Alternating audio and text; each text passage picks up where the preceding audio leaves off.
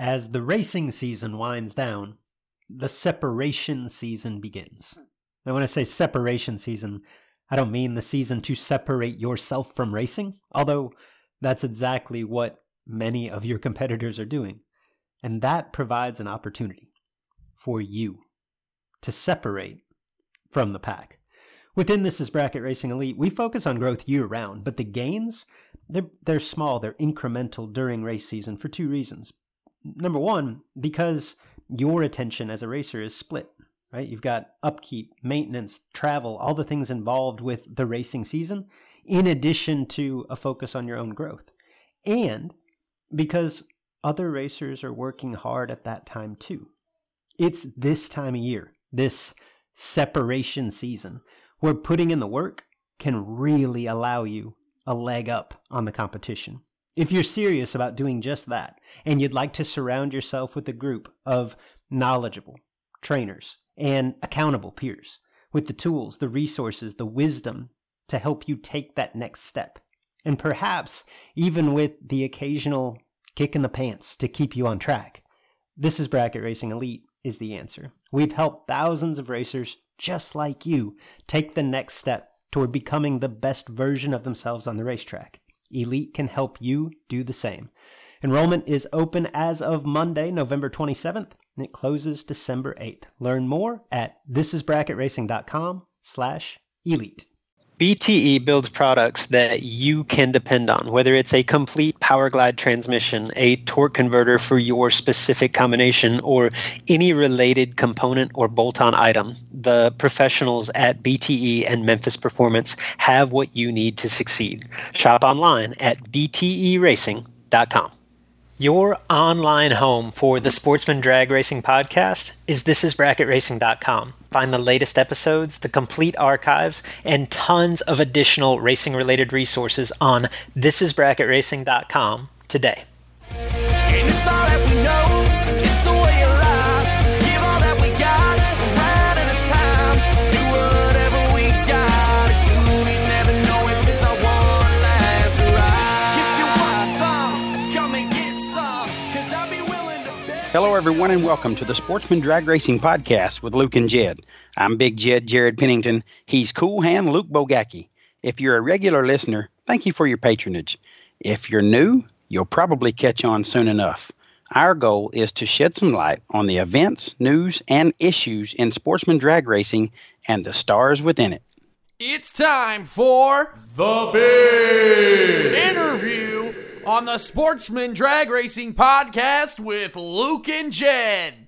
All right, this week's interview is a guy that I've admired for, oh my goodness, seemingly decades. It's an honor and it's a pleasure to get the opportunity to go down history road with this guy. He's a many-time, I don't even know how many time, championship drag racer in his area of the country, many-time big bucks racing champion, and just an all-around revered guy. It is great to have the guy that they affectionately call Bucks on the racing circuit. Bob Mullaney, how you doing tonight, man? It's great to have you. Good to hear you, Jed. Good to be on. I'm not sure I deserve it, but I'm here. Well, you have earned it, my friend. There's no doubt about that. Again, I know your humble nature, but we're going to drag some good stories out of you and have a good little interview here, but mostly just get a chance to know you a little better, and our listeners get a chance to know you better or know you at all if they don't, which it would be hard for me to believe that they don't. So, Bob, that being said, just give us a brief introduction and history of how you got started in racing up to the point where you are now. As a young teen, I became interested in drag racing before I drove, but, was reading Superstock and Drag Illustrated and magazines like that, Hot Rod, and just had a thing for drag racing. As soon as I got my license, I was fortunate enough to start working for a guy named Bernie Agaman, who was a Superstock racer right in town, and got to work with him a little bit. I don't mean to cut you off, but I need folks to know where in town. Where is town? What area? Bayonne. Bayonne was. I grew up in Bayonne, New Jersey, and it was. Anyway, he had a gas station and started working there, and was very fortunate to, I guess, learn a lot there with Bernie, not besides pumping gas and changing oil. He actually became the 1974, I believe, world champion in Superstock. And he had a car that he put together. I slightly helped him with it, and it was actually known as the Bayonne Missile. So Bernie kind of took me under his wing. And when he acquired that car, it actually had a small block. They were going to do a 454 big block combination. Sold me the motor real cheap. And I had acquired a 68 Camaro street car with a blown motor. Put it in and started racing it. Started driving to the track, went 1370s, and kind of got a feel for what bracket racing was all about. That's how you got introduced, and obviously you got a long history in the sport up to now. I mean, what has kept you in the sport so long, Bob? And how many years? So you said 74 was basically your start? I was racing in 1973. You do the math. 73. It's over 40 years. You know I'm not good at math. It's pretty crazy. But, again, it's what do I enjoy about it? I enjoy the, obviously, competition. I mean, you guys have seen me. I wasn't going to be a basketball star or a football star or anything like that, but racing intrigued me. And, again, I was fortunate enough to learn a little bit about this. Actually, Mr. Agaman helped me with my building that street car into a race car. So that was my first race car also, and ran that for a few years in the late 70s, early 70s, late 70s. I got married in 1978 to my lovely wife, Elaine. Had Brian in 1980 and my daughter, Kristen, in 1982. And then money became tight, blew up that first race car and had to sell it. But pretty much raced anything I had, for a long time. And probably mid-'80s, I started actually being lucky enough to start driving for people. Yeah. So how much? What'd you get for that race car when you sold it, Bob? Not a whole lot. I think it was $800 or something. Oh. Blown up motor, and it wasn't a whole lot of money. I mean, I had a few other cars in between. But, again, I'd race a Toyota Celica. My wife will tell you that the most fun she ever had at a racetrack was at Englishtown Wednesday night.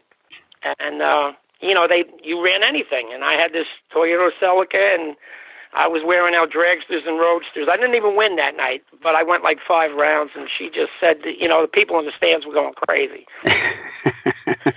Well, so speaking of, Bob, you've been in the sport a long time. You just said it yourself, over 40 years of racing. You've seen the sport evolve to an insane level of competition. Yet, over those 40 years plus, you have remained very competitive yourself. I mean, you're still as hard out as you ever were. How have you maintained that level of performance for so long?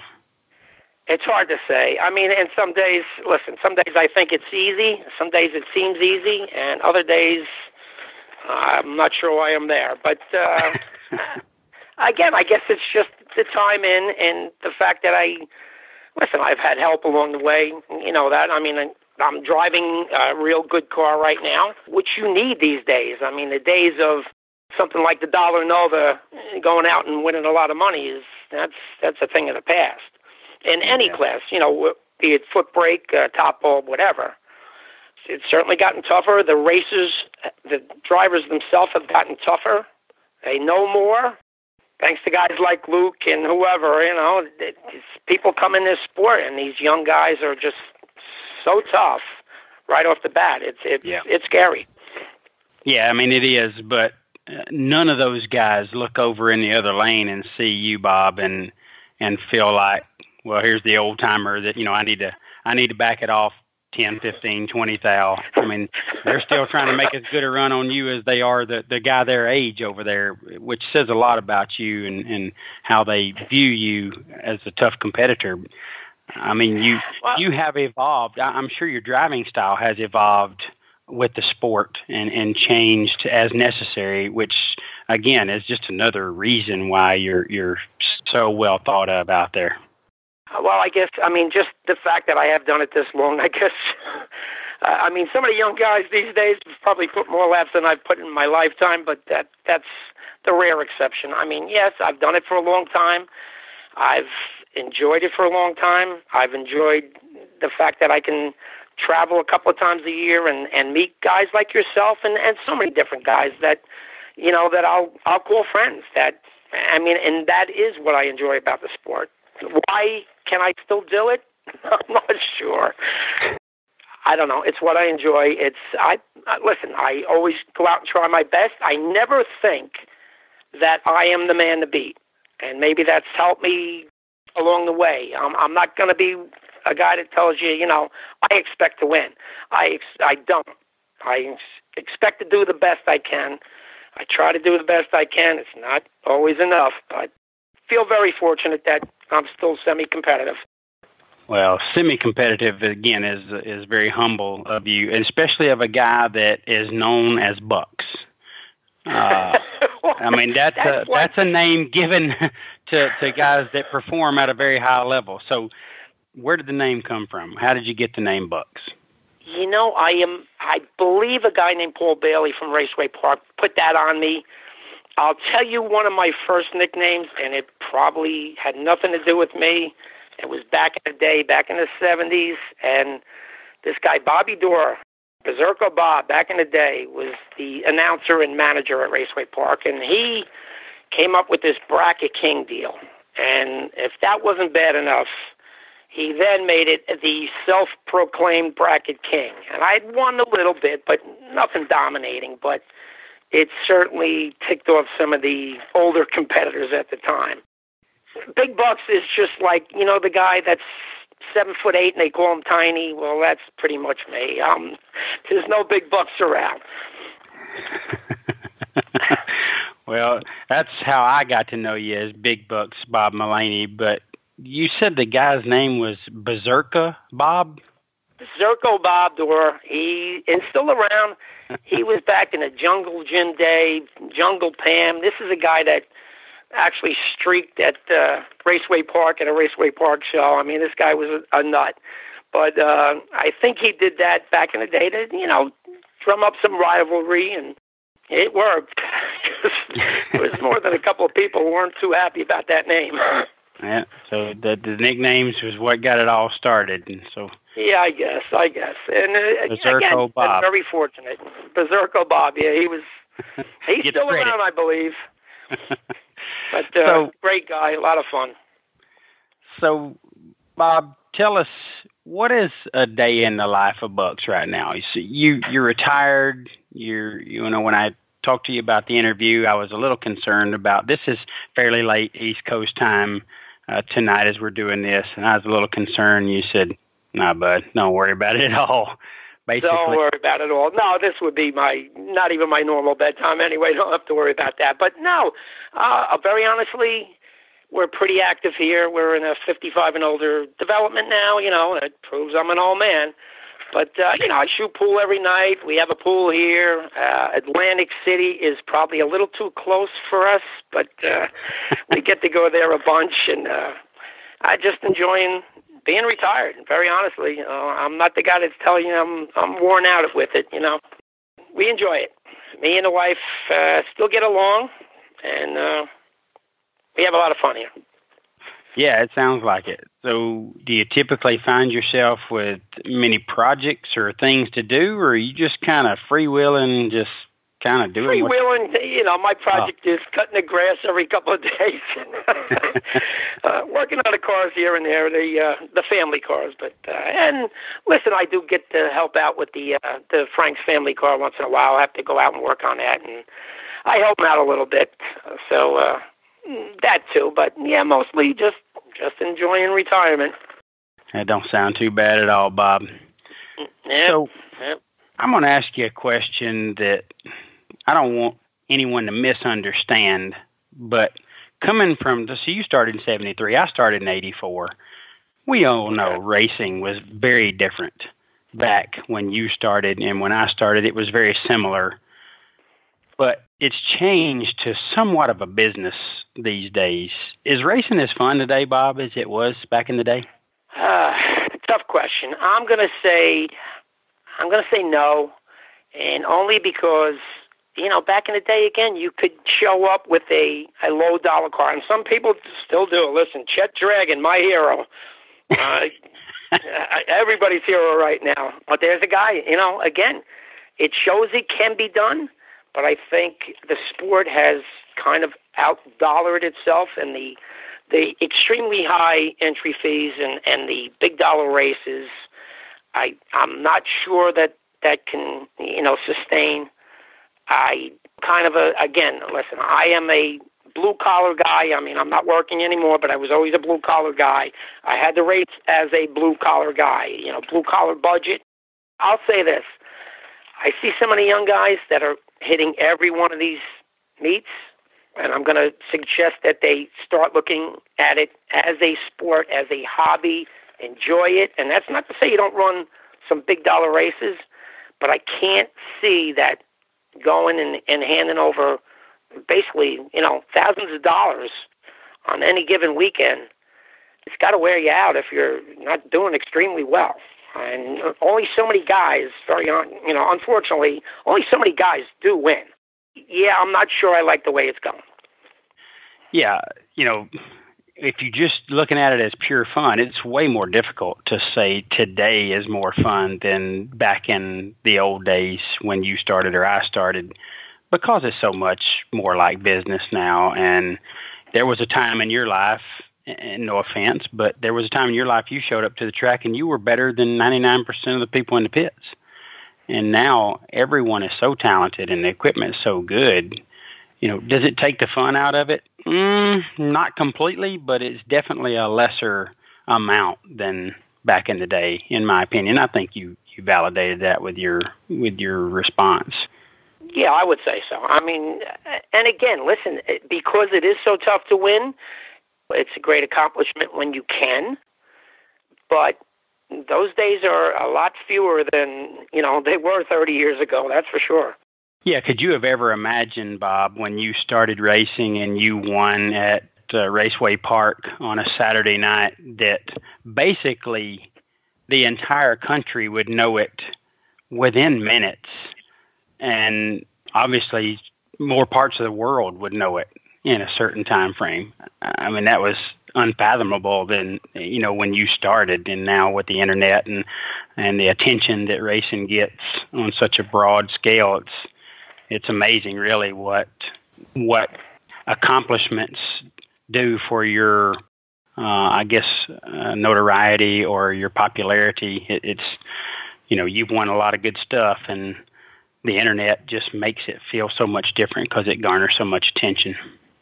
That's true, and I'll tell you what, Motor Mania, what it's done for us, I've yet to meet Mark and Joanne, but I would love to, because I can sit home and watch these high dollar races, and nothing to take away from NHRA racing and their coverage on TV, but these are guys that we race with, that we understand what's going on, and to be able to watch that and record it and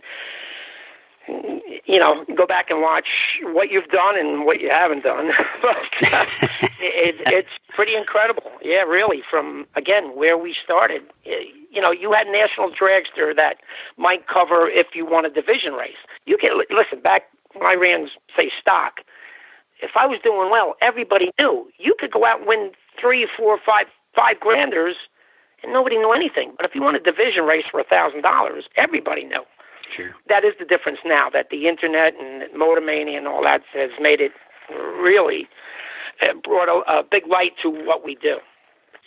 Yeah, no doubt about it. And outside of the interview, I appreciate you watching, because sometimes you let me know when I'm calling a race and you'll tune in. So I appreciate you watching that as well and catching up with me, because it's really cool to think my buddy Bucks will be back in Jersey watching, and I'm little old Jed out there in Las Vegas, Nevada, getting to call races. So that's pretty cool too. And the Motor Mania thing has been unbelievable for the sport, as you mentioned. So that's really something that I guess has obviously helped people across the country know who you are and some of the things you've done. But if that was happening in, quote unquote, your heyday, if you had that, my goodness, you would have been hated because of the amount of success you've had. Now, we just have some part-time success. Back in the day, Bob, they wouldn't have loved you nearly as much. They love you now. Success. Yeah, they love you now. They would have hated you back in the day. So, Bob, we talked about the old days a little bit right there. Part of the fun from the old days is getting to hang with guys like Happy Harry, Jim Harrington. I know you. Yeah, well, absolutely. I know you spent an unbelievable amount of time around Jim, and I'm sure the stories are endless. But try, if you can, to give us your fondest memory of your adventures with Happy Harry. Well, I know you kind of gave me a heads up on this, and I thought a lot about it. Now, we've done some crazy things, and things that very honestly pissed me the heck off with Jim. But very honestly, the best times we had, honest to God, I'd race at ACO on Saturday night, crash at Jim's house to go to Raceway on Sunday. We'd play cards. I mean, Jim loved to entertain. He had his beer butt chicken that he'd make and, things like that. I mean, my family came, my wife, my kids, and we'd play Texas Hold'em and just have a lot of laughs. Now, again, I was fortunate enough to be with Jim when he did his schools a lot. Helped him out, which was just, I had a blast doing that. I mean, it's so much fun to see the look on people's face the first time they get in a car like that and go down the track. You've been there, you've done that, and it's just so cool. And had the fun of doing that with Jim. And we did some wacky things while we were doing that. But again, Jim could listen. He would make me crazy. We'd show up for school, and trail would be closed, and people would be there waiting already, and we'd get there, and Jim would get there, and we'd open that trailer, and here's the dragster sitting on its side, 3 flats out of 4, and I'm just like, Jim, come on. But we always made it work. Again, had a lot of fun doing it. Had a lot of fun with Jim, raced with Jim. Back in the day, listen, we drove for this wacky guy, Rabbit Bob, that actually was one of the first guys that had a tractor trailer. I mean, and stuffed a couple of cars in it, and we both drove for this guy. And, there's stories with Jim that he ticked me off. Thought he was going to make me lose my license. I mean, he made me. We took a Ram truck to pick up 2 cars. He was trying to dig up some money, and he had a job that he was going to pick up a couple of cars, and went out in Pennsylvania. And this is before cell phones and before GPS. And we picked these 2 cars up, and he has his Ram truck. He puts one in a Ram truck, and I'm going to follow him. Well, my man gets on the highway, and he's doing no less than 90 miles an hour. And I have to follow him. And it's like, I'm going to lose my license. And I'm cursing away. And finally, fortunately, he drops a valve in his truck. It was actually John LeBooth Sr.'s truck. He drops a valve, and it finally has to stop. We pull over, and I just wanted to kill him. Just one of the things that, just what Jim would do. It was a contest to get back as quick as we could. But rarely do you hear the words, fortunately, he dropped a valve in this truck. Fortunately, he dropped a valve in his truck and had to get off the highway, and happened to be by his brother-in-law, Paulie Beauchamp's house, and we were fortunate that way, too. But, it was just a lot of fun with Jim. Those are my fondest memories, though, seriously, just spending time and playing cards and all the other good stuff that we did. I mean, I'm not a party guy. I think you guys know that by now, but we had a good time. Good relationship, basically like my brother. Yeah, no doubt. Jim was one of a kind, I'm sure. There's definitely one of a kind. Tons of memories. Your son, Brian, obviously is a very talented drag racer, bracket racer himself. Now, Brian doesn't get a chance to get out and show it as much because of work challenges, and he's got a family of his own. He's raising children, but I know you have to be super proud of what he's accomplished on the racetrack as well. Oh, absolutely. He's done. Listen. A story you probably don't know, but junior dragsters started at Englishtown with Vinnie Knapp.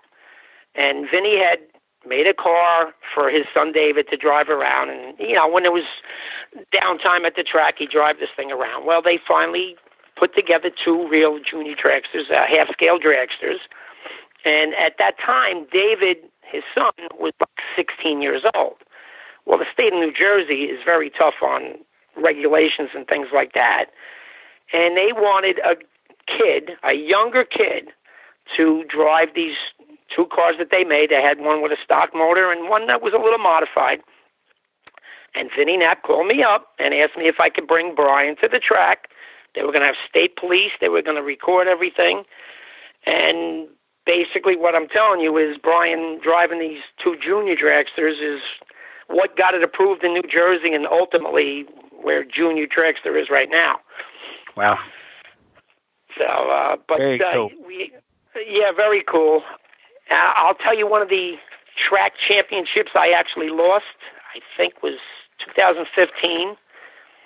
Leading going into the last day by 4 rounds, I believe, was the deal. And Brian was one of the guys that could pass me. Well, it ends up I lose first round. Do my normal deal, give it back by a foul. But anyway, at Raceway, they were kind enough to let me announce once in a while after I lost, which was plenty of times.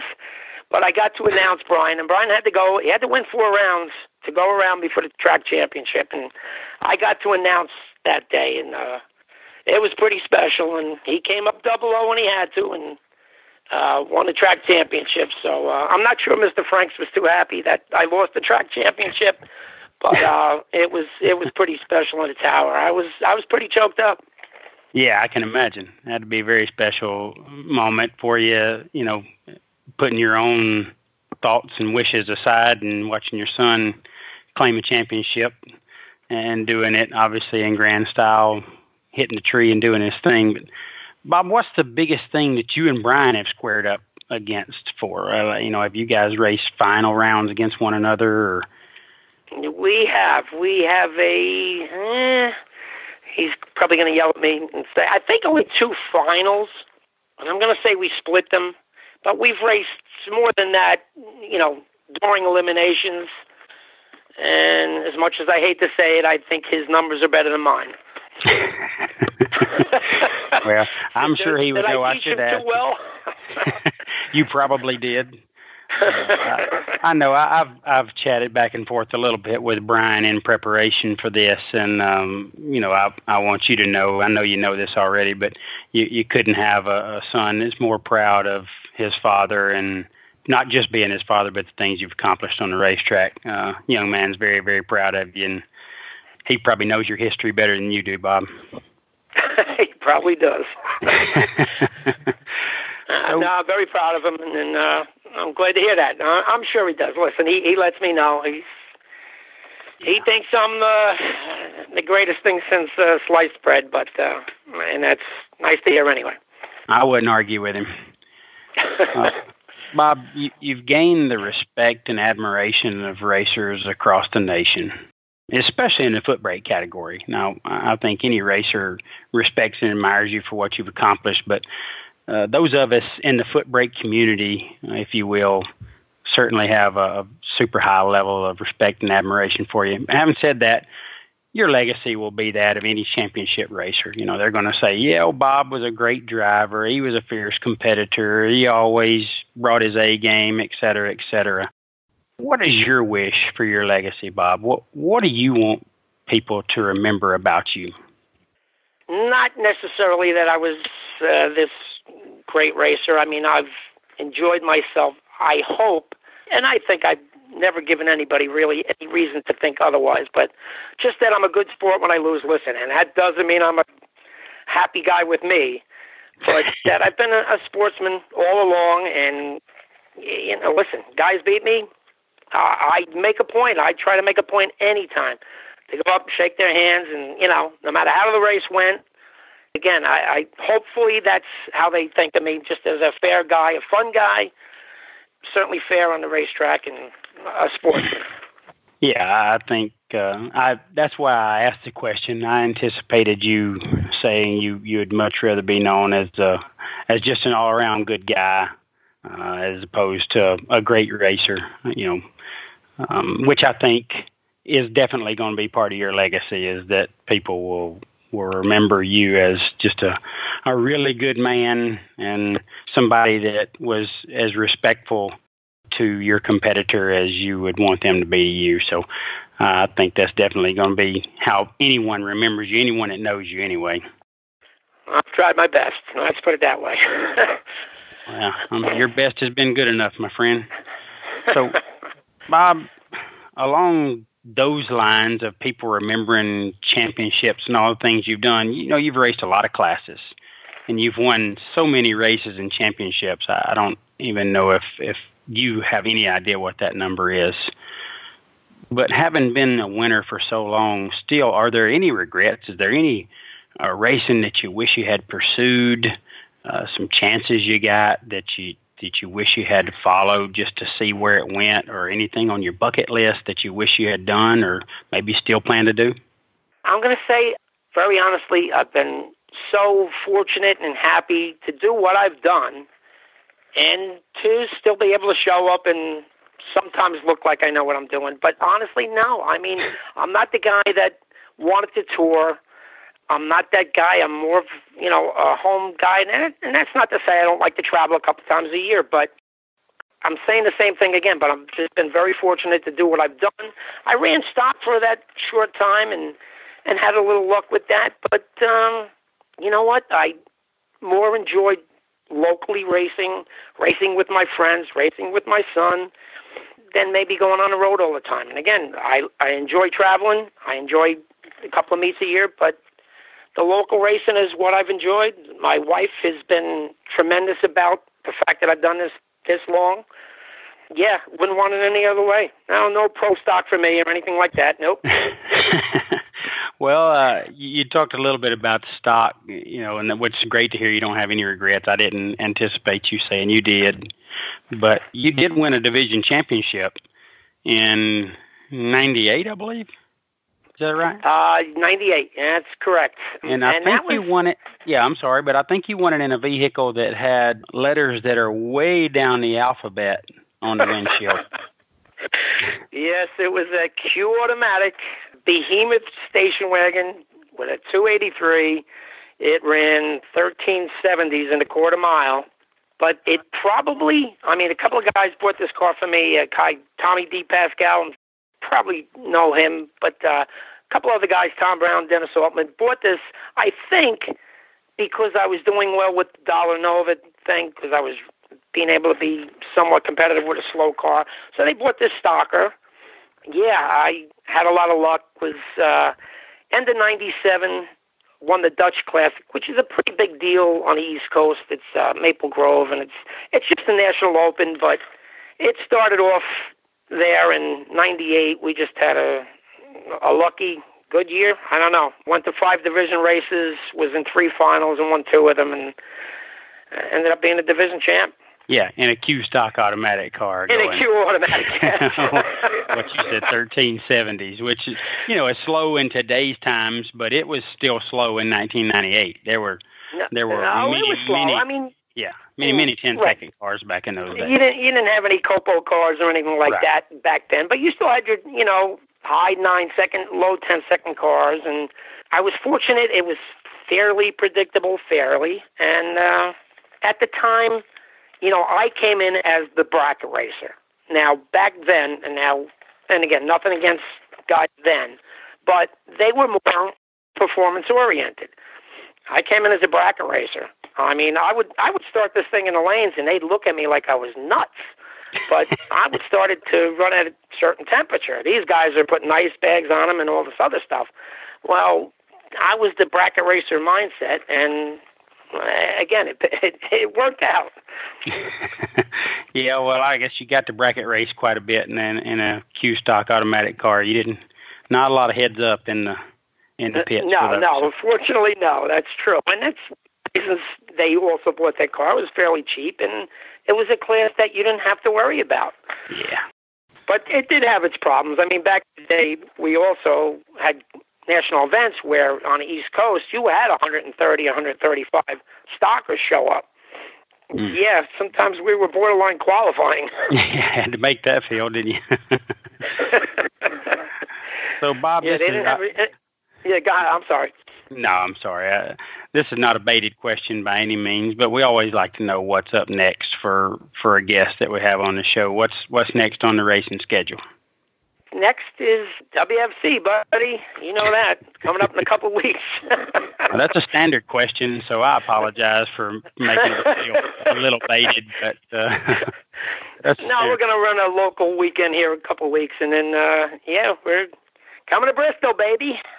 Yeah, it will be. See what we can do. Wonderful. See if we can do any damage. Wonderful to have you back, and we've got a really huge announcement coming up there, which is probably the worst kept secret in foot brake, but it's going to be great to announce it, and looking forward to having you in the pits, and certainly wishing you the best. It'd be great to see you standing in the winner's circle.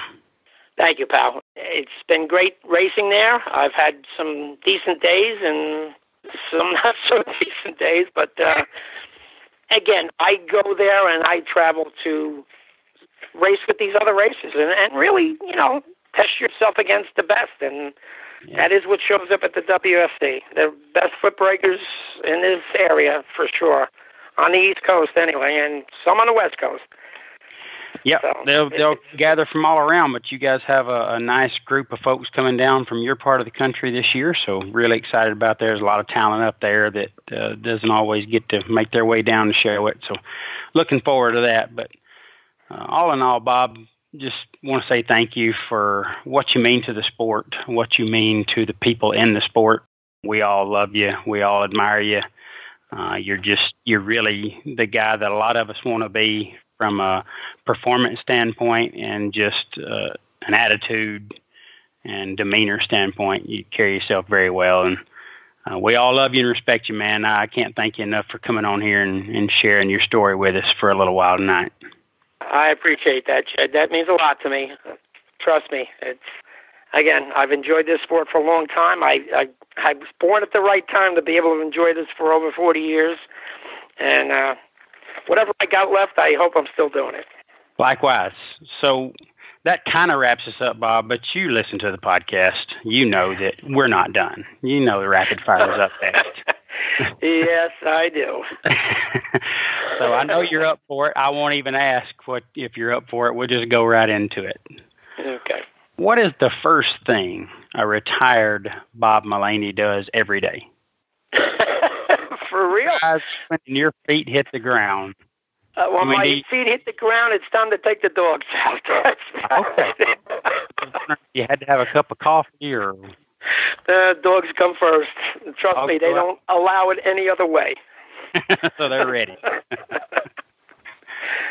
Bob, we might have talked about it in the podcast, in the interview, but what is your most memorable racing championship? Well, I tell you the division championship, which was very special. I had a Gambardella series back in the day at ACCO was a $5,000 weekends that they had, and it was a series, and it was pretty cool. And I had won actually the first 2 years that they had it. In third year, going in, I was not in good shape going into the last day, and I'm going to tell you, it was Jim Young and Anthony Fetch. You've heard of those guys. Were ahead of me by 3 and 4 rounds. And Joe Sway, the late Joe Sway, unfortunately, great guy, Joe Sway comes riding up on his scooter after second round, and he comes over to me and he goes, guess what? You're the only one that can take it away now. I go, what do you mean? He goes, well, Jim Young lost and Fetch lost, and you got to win, and if you win, you can win the championship. I says, there was 6 rounds left, and I end up pulling it off, and I'll tell you what, I got to the top end, and I had to pull over for a couple of minutes. I was a little emotional. I'm sure. Yeah. If you want to ask me the biggest race that I ever won, that was, I'm going to say, the most emotional, was Cecil County 10 Grander, Jim Harrington, the Jim Harrington race. I wanted that for a few years, and I ended up getting it in, I think, 2014. And that was an emotional one for me. I'm sure that was pretty big. Yeah, you've won. And you got to race a guy like Lee Zane in the final, and no cupcake in the final. So I was. Yeah, absolutely. So that was big. But that's pretty special stuff. So, Bob, if you didn't race, if that wasn't your hobby or pastime, you'd what? You're killing me. Professional gambler? No way. What would I do? Probably some kind of sport that I could deal with. Like I play tennis now a little bit. I'm not very good at it, but I enjoy it. If you were going to ask me what I could do and be good at it, that would be something I wouldn't mind doing, as a sport, or golf, which I don't golf. So all these sports that look like I could possibly do them, yeah, maybe. But again, fortunate to do what I've done. Had a blue-collar job all my life, and nothing wrong with that, and got paid the bills and let me have some fun, too. Not too bad. But you mentioned earlier in the podcast that you play a little pool, so maybe that would be your next big hobby or pastime. I'm not sure there's money in that anymore. Maybe there is. Bob, what is your favorite song that no one would even get close to guessing that you enjoy? My favorite song? You're killing me. Listen, I'm a classic rock type guy. I mean, it would, I could tell you Stairway to Heaven, but that wouldn't be it. But I was a Led Zeppelin type guy, or the Beatles, or whatever. Particular song? You're giving me a tough one here, buddy. I don't know. You don't have that one. You just, when you're by yourself in the car and it's playing, you're like, oh man, I got to sing this. I sing a lot, and I wear out my voice doing it, but no particular song. No, you got me on this one. I couldn't even tell you. Okay. Listen, Brian's put a lot of stuff on my iPod. You remember those? That I listen to. Wouldn't be my picks, but after you listen to them for 70, 80 times, you start to like them. So I got a pretty good mix. I'm not necessarily a country guy. It doesn't kill me to listen to it, but like I said, classic rock, anything from back in the day. Yeah, that doesn't surprise me. So, Bob, the last rapid fire question, and this one was a little help from me and a little help from Brian, but I put these together. It's kind of a would you rather, and this one will be easy for you, I'm sure. But Bob, would you rather be kissed by a man in the winner's circle, or hang on, Bob, or make a 9-second quarter-mile pass on a motorcycle? Well, I've done them both. Yes, I've done them both, and it was a cute guy that gave me a kiss on the lips. I'll tell you, he's. People have heard of him, Jed. And the 9-second bike ride was pretty cool too. So, would you rather? What would I rather? No offense, buddy, but the 9-second bike ride. You won't offend me of that, Bob. I was actually going to say that. Oh, God. Good stuff. For those of you that are wondering what the heck that's all about, Bob won a race at the WFC. Goodness, Bob, I don't know when it was, probably 5-6 years ago. Yeah, it was 2014. Friday Night Gamblers race.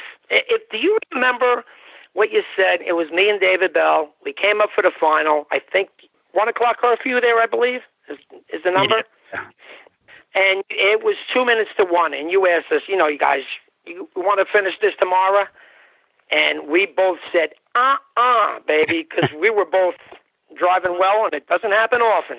And we were both in the final, and I got lucky, and the win light went on, and I got kissed in the winner's circle. Yeah, Bob's a very old friend of mine, and I was really excited. I love David Bell, too, obviously, but I was really excited for you. We were going to go in for a hug, and I just pecked you right there on the lips. That's the first time I think I've done that as well in the last time, but I don't know. It just felt right, Bob, so I did it. It made it a lot of fun, buddy. And Bartolomeo has the pictures, so... And we do not need to see them again. No, not at all. It looked way less innocent than it was in the picture, just a still shot. It made it a blast. It's something I'll remember. Oh, me too. That's for sure. Wonderful stuff, my friend. Thank you so much for coming on here and joining us tonight. This was a lot of fun for me, and again, so respected and admired through racing. It was great to get the opportunity to just chat with you for a little bit. Look forward to hearing this playback on the podcast where everyone gets to hear what you said, because it was very entertaining, and certainly look forward to seeing you in a couple of weeks. Sounds good. Thank you, buddy. Thank you for everything. Thank you for putting the WFC together, guys. That was the best deal going, and still enjoy coming. Yeah. Made almost every one. Can't have a great race without great racers, Bob. So thank you for your support, and I look forward to some more of that here in a couple of weeks. We'll see you soon. Hope you have a wonderful night. Jump into bed. You're going to need a little sleep. Those dogs need out early in the morning. Thanks a lot. Thank you again. All right, Bob. Talk to you soon. All right, bye. You wanna make it in a song to do the Justin Lamb, win a bunch of races and you do it with the fam. You do the Kevin Brandon, lay the smack across the land, then you do the L Ride and you come out like the world champ. I want to thank everybody for tuning in. To make sure that you're the first to know when next week's episode is available, subscribe. And you can do that on Google Play. You can do that on iTunes. You can do that wherever you are accessing our show today. Just subscribe. That way that you know that you have got the latest edition of the podcast. You'll be the first to know. And do us a favor. Tell your friends about the podcast. Get your track involved by broadcasting portions of the Sportsman Drag Racing podcast over the PA on race day. All right. Today's question is, Luke, how do I practice my finish line execution? And the answer to this one's tricky because it's not like the starting line where we can get our Porter Tree next gen practice tree out and just practice until our thumb turns blue or until our eyes pop out of our head, right? There's no way to really practice the finish line. In my mind, the keys to precise execution at the finish line are two keys. Number one is understanding.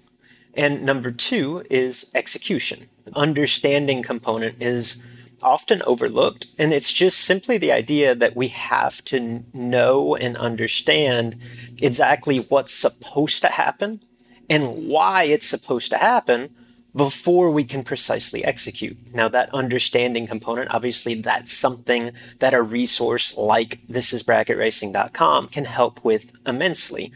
On the execution end, as oversimplified as this probably sounds, there's really no way to practice and there's no way to execute and get better with beyond like simple trial and error. Okay. And keep in mind that particularly when you get out of your comfort zone and you try new things at the finish line, like say for whatever reason, you come into this round or this weekend and say, you know what, I'm going to dial up 4 and I'm going to hold.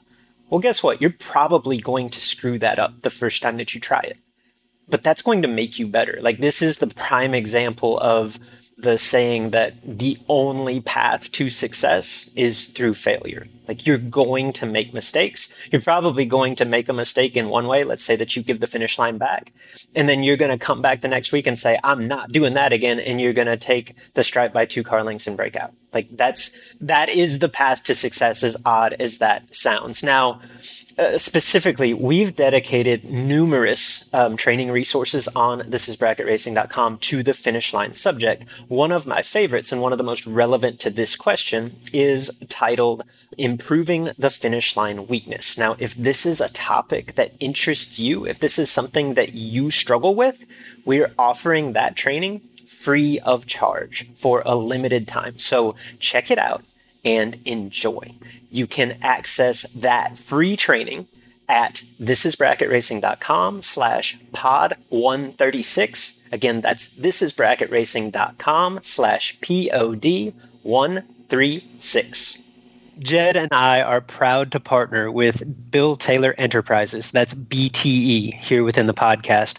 Neither of us, Jed or myself, are strangers to BTE products, services, or customer service. I've personally been using BTE transmissions and converters exclusively since 1998.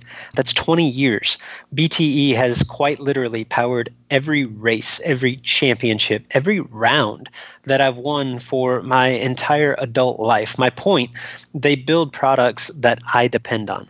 BTE builds products that Jed depends on. BTE builds products that you can depend on. Whether it's a complete top dragster or top sportsman power glide transmission, a torque converter designed for your specific combination, or any transmission component or bolt-on item, the folks at BTE and Memphis Performance have what you need to succeed in today's ultra-competitive world of sportsman drag racing. Shop online at bteracing.com. Banging on the door, bump, bump, bump until I get it in. Attitude like I am already winning in. Foot breaking in anything. Bottom ball before a 10. I'm rolling in the cutty, switching feet like Jerry Pennington. Enrollment in This Is Bracket Racing Elite is now open. You've heard me discuss, or at least reference, This Is Bracket Racing Elite. It is the premier offering of our website, thisisbracketracing.com. Elite is a membership community designed specifically to help you get from where you are today as a racer to who you want to be as a racer. Led by knowledgeable professionals. Justin Lamb and myself are longtime instructors, and we bring in a host of guests, racers that you know, racers that you respect. Led by knowledgeable instructors and surrounded by supportive peers that are ultimately striving for the same goal in their own unique way. The truth is, at each event, there are 100+ entries, there's one winner.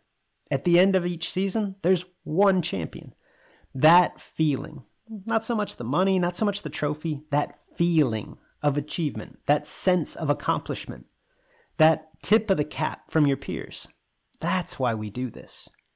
You can dream of that feeling all you want, or you can take action, take steps toward becoming that racer. If you're ready to take the first step, This Is Bracket Racing Elite is for you. Enrollment is open now for a limited time. Learn more at thisisbracketracing.com/elite before we close the doors again on December the 8th.